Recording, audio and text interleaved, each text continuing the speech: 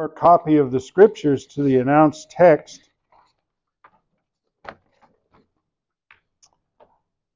When Martha and I were first getting to know one another, it was primarily through phone conversations. And we were introduced by mutual friends. And I'm not sure if she did this right after we finally made the first phone call, or if she had done it early on and was somewhat prepared for that first call. I don't know. But she went on sermon audio and found the one sermon that has been published with my name next to it on sermon audio. And listened to me. I've never been recorded before that particular time. I didn't know I was being recorded then. I am being recorded today. Lord willing, all of these wonderful things will work and function well, and we'll be able to have it on file. I can tell you honestly, I've not kept very many of my sermon notes because I look at them years later and I think, oh. But nevertheless, that was the cue for the operator to start the recording. We're looking at Jude, a tiny little letter at the very end, just before the last book, the book of Revelation. Just before it is Jude, and the announced text is verses 1 and 2. I want to add in our reading verse 3. And so with that, if you have found that place in the Bible, the little book of Jude, would you please stand for the reading of God's Word? Jude, it's funny, on electronic search engines, you have to say chapter 1, even though there isn't. Oh, there it is. Jude 1, 2, and 3. This is God's holy word. Jude, a servant of Jesus Christ and brother of James, to those who are called, beloved in God the Father, and kept for Jesus Christ. May mercy, peace, and love be multiplied to you. Beloved, although I was very eager to write to you about our common salvation, I found it necessary to write appealing to you to contend for the faith that was once for all delivered to the saints. May God add His blessing to the reading of His word. You may be seated.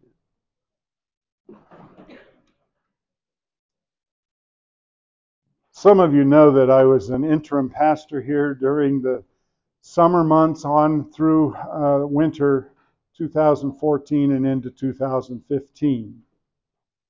I had spent most of my professional life overseas in the country of Ukraine. And one thing I noticed when I came back in 2014 was a pervasive sense of, well, I don't want to say pessimism in the strongest kind of sense, but certainly there was a great deal of worry.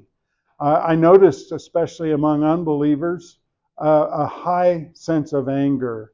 And it was startling to me that people would be angry over seemingly slight little things, and there would be shouting. And I remember once I was trying to get out of my car in a parking lot, and I can't help it. There's parking lots seem to be getting more and more cramped, you know. Those, and so I was trying to squeeze out of my car without banging my door into the car next to me. And a lady was trying to proceed between our two cars, and she got angry at me for being in her way. And that startled me. I said, "Yeah, I'm trying to move. I'll get out of your way," or something like that. I just was amazed at the anger. I witnessed anger in public places, people shouting at one another.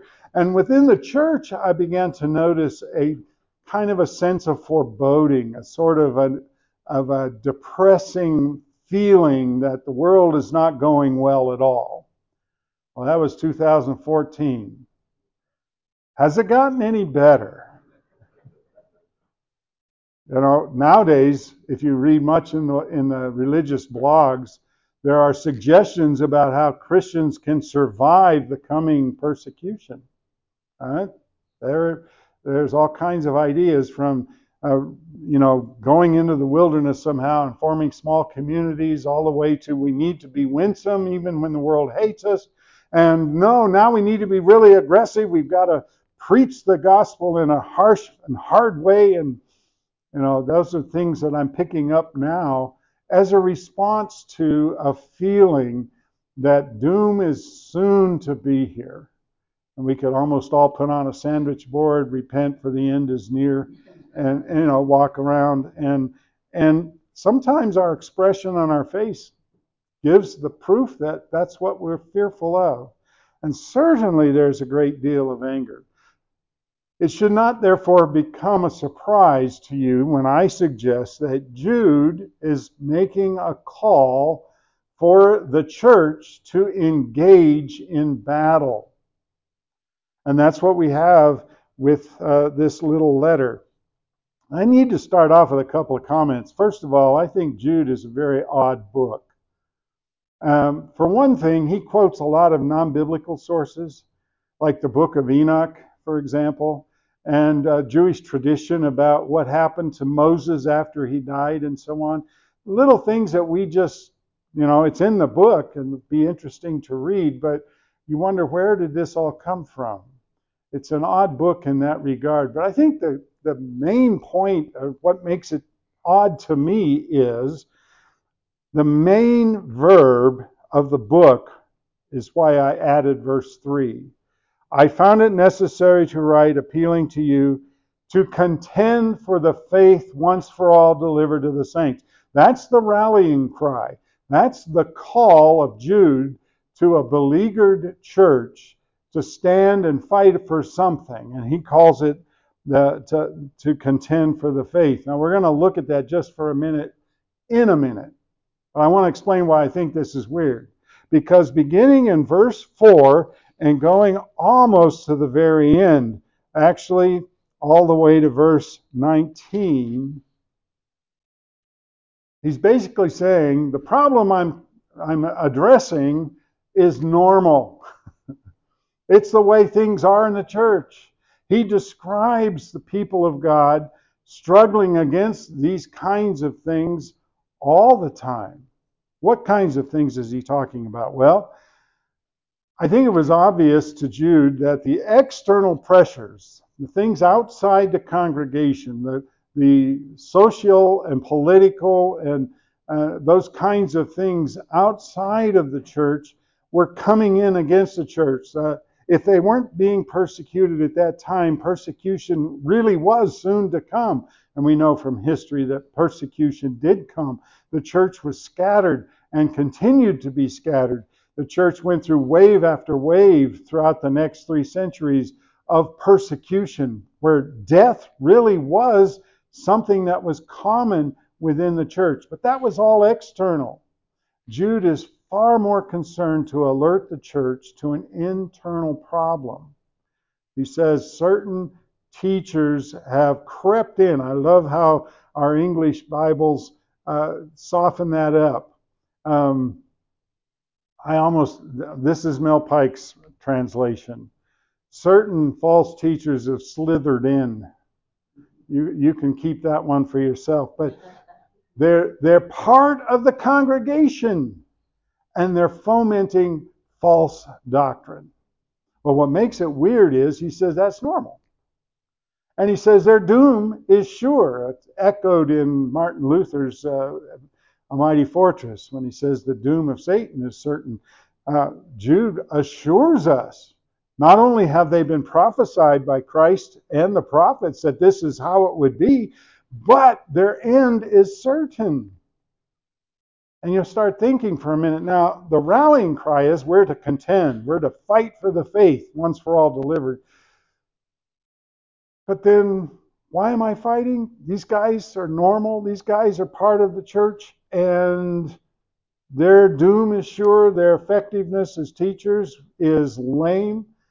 We're right in the middle of the Perseid meteor shower right now. And every night I go out and there's too many clouds. I can't see any of those things so far. I'm hoping for a clear night tonight or tomorrow night. But point is, when Jude describes their ability to teach, in the church. He says they're wandering planets. They're just these obscure blips on the screen. They're not going to have any effect. Their teaching is like rain clouds that don't have water, and that's something sitting here in Montrose you can kind of appreciate, because it sure looks like they're all around us, but we never get any of the rain. So why are we called to fight if their doom is sure anyway? What are we to be doing? Well, let's examine that just a little bit. We cannot miss the call to contend for the faith. Well, what is the faith? I can assure you there are many, many books. I have a book, a commentary on Jude by a Puritan by the name of Perkins, and he goes on for almost 100 pages describing what the faith is. Of course, Puritans are really good at that. They can get set, proposition, sub, second point, sub, and they can just keep going, and they'll think of things you never dream of.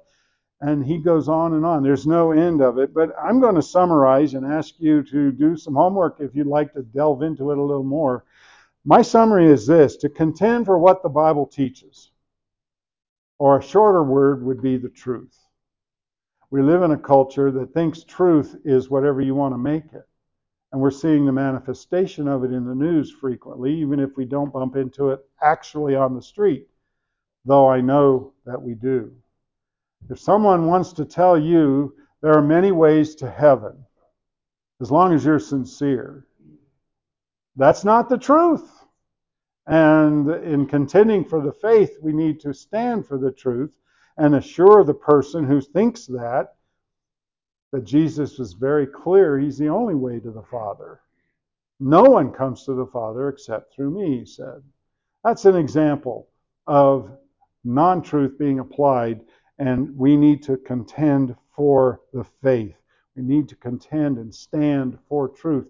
And the more ridiculous people are about what truth is, the more firm we need to stand. That's the contending part of what Jude is calling us to do. I remember while still in Ukraine, we had a cable subscription. It was very basic, but there was a thing on our remote control that would let us turn off the Russian or the Ukrainian voiceover, so we could hear the original English underneath. Which, after several hours of trying to communicate in another language, is kind of nice just to watch something. And there was the Travel Channel, and this movie star that I'd never heard of was doing a series of mysteries on Travel Channel, going all around the world to find these unsolved mystery kinds of things. But the teaser for it was always, I want to find the truth, if there is a truth. Anyway, the more ridiculous somebody's truth assertion is, perhaps today the most profound one is, I can do with my body what I want. I'm in charge. And the Lord is, especially among his people, is very good at exposing the fallacy of that assertion. I'll let you decide and work through some of those exposures yourself. But that's our main call in this chapter. We are being called to fight for the gospel as it was delivered to the saints once and for all. But I want to look first at the introduction. That's what we announced at the beginning. We find that Jude is a servant, or some versions will use the actual Greek word doulos, or slave, of Jesus Christ and brother of James. And we begin to look at study Bibles and concentrate on who Jude might be. We know there are a number of Judes or Judases mentioned in Scripture. Clearly he's not Judas Iscariot, for that man died prior to the crucifixion of Christ, or at least at about the same time as Christ was being crucified. But there are a number of Judes or Judases mentioned in the Scriptures, and we find an interesting connection when he says, I'm the brother of James. We look at James and Jude as couplet. It appears that Jude and James were both half-brothers growing up in the house of Mary and Joseph, half-brothers of Jesus. Imagine that? We learn from John chapter 7 that none of his brothers believed on him prior to the resurrection. And so Jude now is a faithful follower of Christ. And instead of saying, I grew up with Jesus, and so I can probably fill you in on a few things if you have some questions, what does he do? He says, I'm a slave of Jesus Christ. He's bought me. I belong to him. He's my master. I'm a servant of Jesus Christ and brother of James. And now we know to whom he's writing. I'm going to read this as we have it in our Pew Bible. To those who are called, beloved in God the Father, and kept for Jesus Christ, may mercy, peace, and love be multiplied to you. This is a fairly straightforward letter that Jude is writing. It's not complicated. The theology isn't extremely weighty. It certainly is solid, and it's worthy of our study to know what he is thinking. I mean, if Jude, the half-brother of Jesus, can acknowledge the deity of Christ, that's saying something about about his knowledge of who Jesus is. But it's fairly straightforward in its grammar and in its language use and so forth, other than those odd references to non-biblical, non-canonical sources. Probably the most complicated sentence is the one I just read. I wanted to read it to you I'm not going to read it in Greek, please relax. But I want to read it to you with the Greek syntax so that you can kind of get a feel for it, and it'll lead us to a significant point at the end. It says this in Greek: Jude, of Jesus Christ, a slave, and brother of Jacob, to ones in God the Father being beloved, and of Jesus Christ being kept, called. It's interesting. We're going to take these statements of who's receiving the letter in the order that he has placed them in Greek, rather than the order that our translator, in smoothing the English out, has put it for us. So, the first thing he tells about those who are receiving this letter are the ones in God the Father being beloved. We live in a world where the word love and its derivatives, the variations of love, such as this word beloved or beloved, we live in a world where those words are virtually emotional, completely devoid of any kind of objective, let me say it that way, objective understanding. Which is interesting because this is a verb here. This is what God does for his people. He loves them.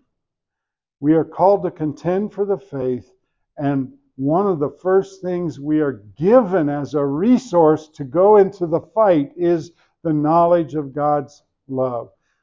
I have to be very careful here because I do not want to minimize the fact that there is an emotional component.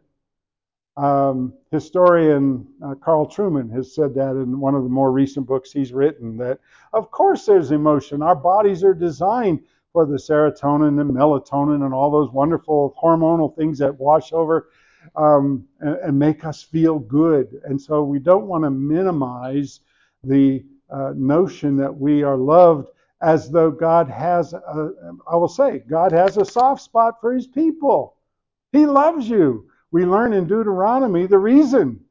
I was fascinated the first time this thing was like a bolt hit me in the head, because he says, I have loved you not because you were mighty and strong, not because you were some powerful empire on the earth. I've loved you because I love you.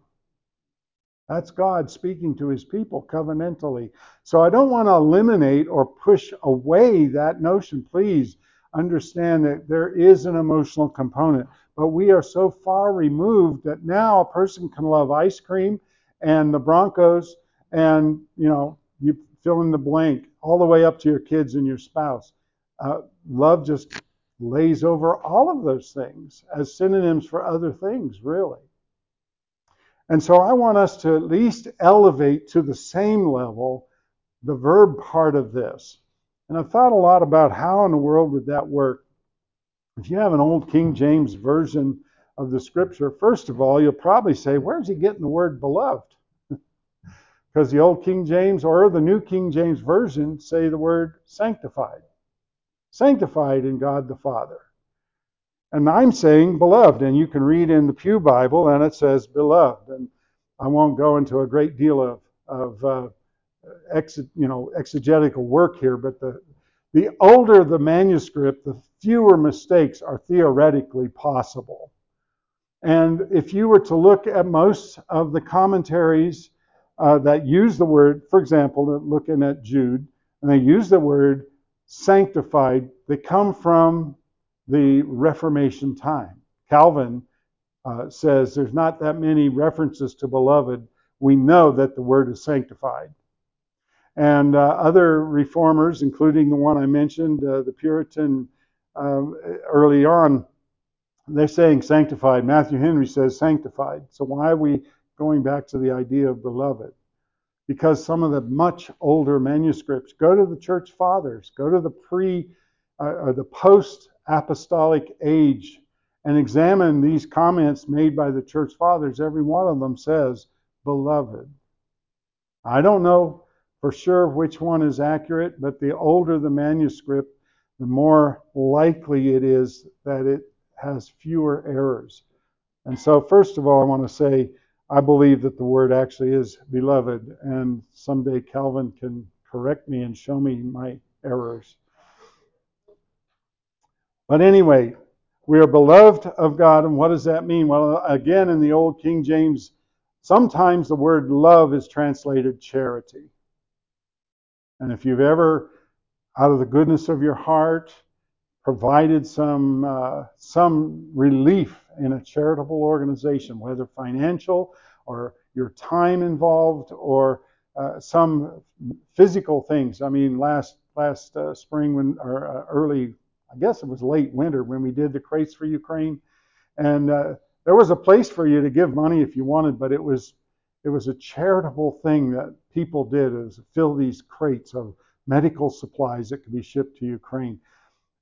You read the so-called love chapter of 1 Corinthians chapter 13, and you'll read over and over, love does this, love does this, love does this, and so on. And in the old King James Version, it says charity, charity. And maybe that gets us a little closer to the verb idea of being loved. What I can tell you, and we do need to move on, is that if you are loved by the Father, He loves you as a Father.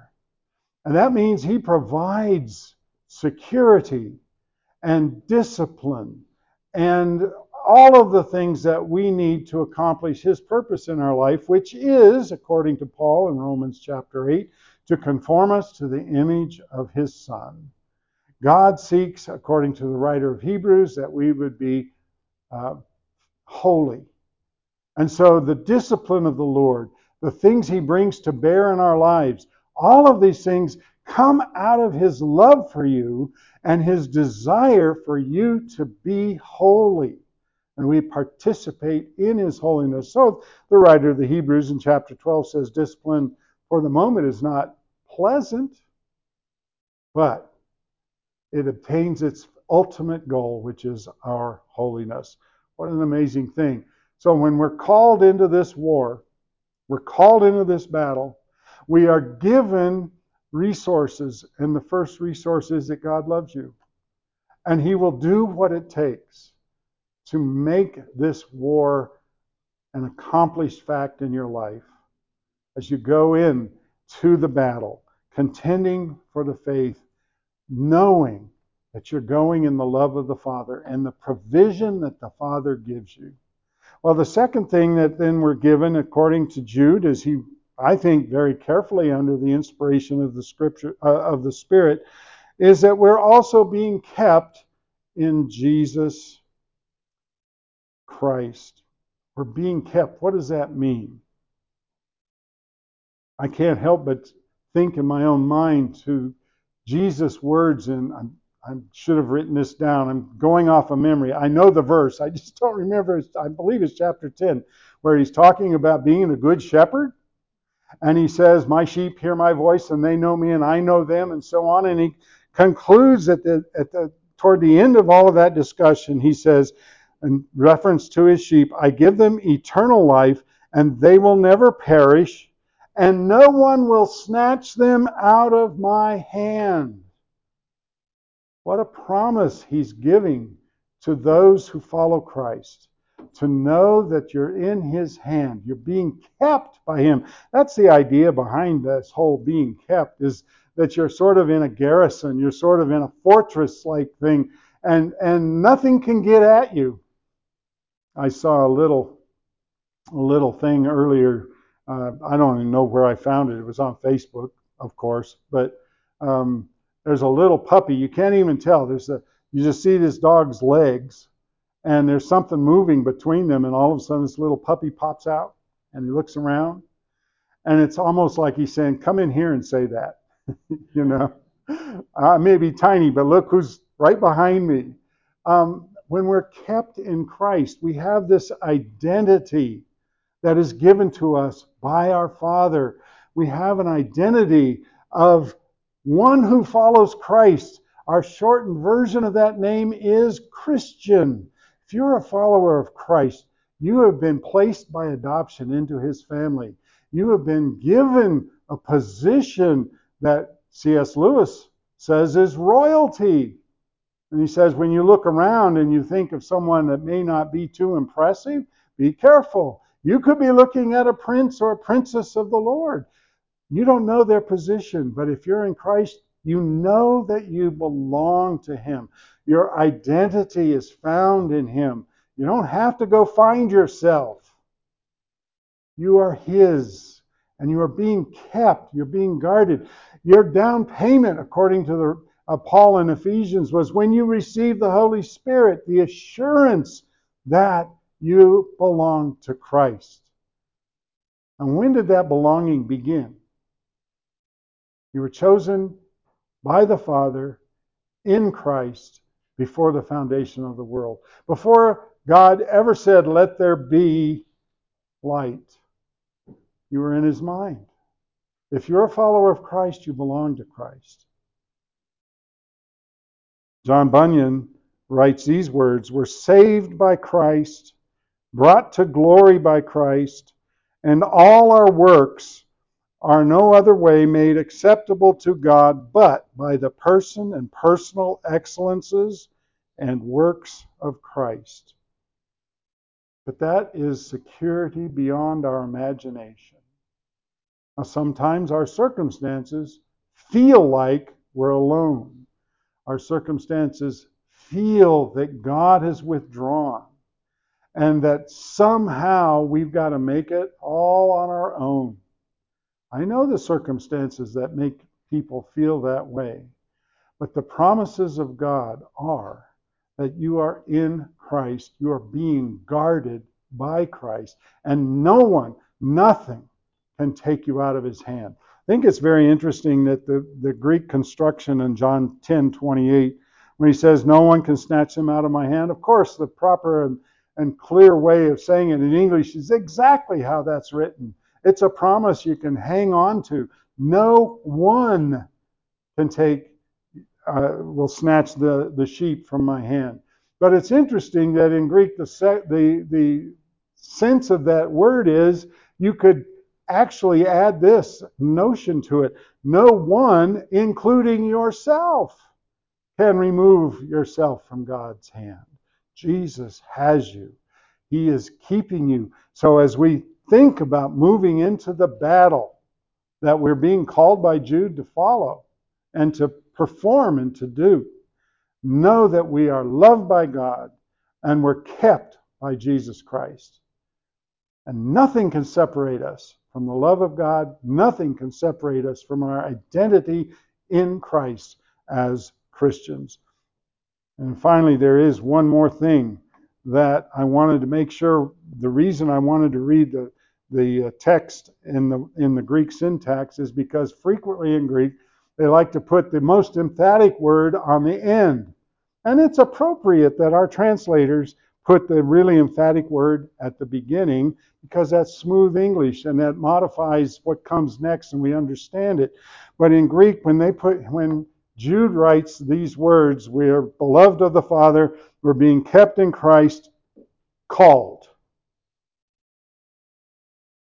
When we who are of a Reformed stripe truly and genuinely love this word, it is the word that supports our doctrine of election.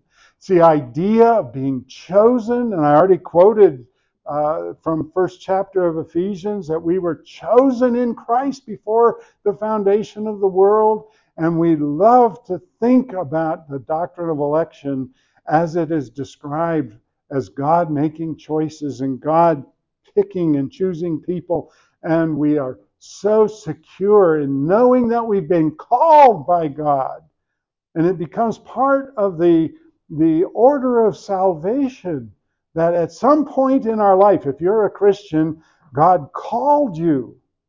He called you before the foundation of the world in the sense of choosing you. And then the day came when you heard the gospel for the first time and you said, that makes sense.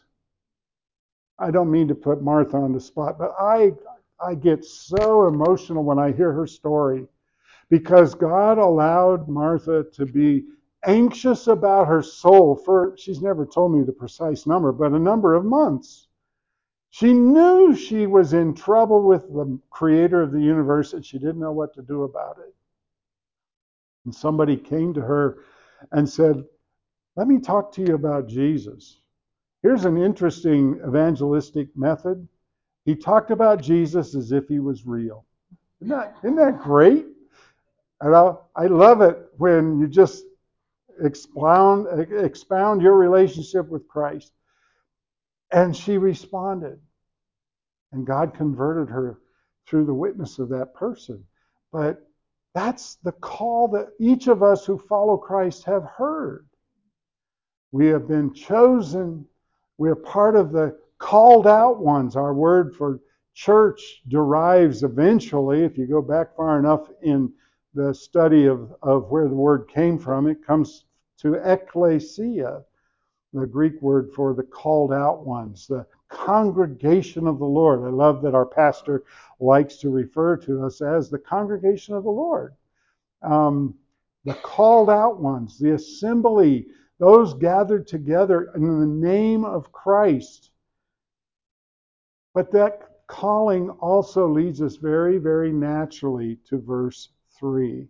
I am going to jump for just a moment past verse 2 because we've been called, and Jude, under the inspiration of the Spirit, is also calling us to contend for the truth, contend for the faith. But it's not an empty call. It's not somebody walking in, hey, everybody, let's go down to the park. And you're going, what's going on? Why are we going to the park? But it is someone who's saying, look, we have a battle. It's at times very discouraging. People don't want to hear the truth. People would rather invent the truth for themselves, and that's the culture in which we live. But we're being called to move into that battle, to stand for the truth. And we stand for the truth because God will keep us. God loves us. Jesus keeps us, and we're called both by God to be his children and by God to do the work that he has called us to do. So how do we respond to the call? If you thought I was going to go all the way through Jude today, that's another Bible study or 3 or 10. But we find out at the very end how we are to respond. Jude begins by telling us God keeps us. In a minute, we're going to see at the very end that God keeps us. He uses that same word in our application, verse 20, but you, beloved, build yourselves up in your most holy faith, pray in the Holy Spirit, and here's the verb, keep yourselves in the love of God, waiting for the mercy of our Lord Jesus Christ that leads to eternal life. God keeps us. God keeps you and me. God is the sustainer behind all that we are to do, all that we attempt to do for Him. And in that same vein, then, we are to keep ourselves in the love of God. How do we do that? Well, it begins with those. We build ourselves up in our most holy faith. Nobody here needs to be told we should be reading the Bible.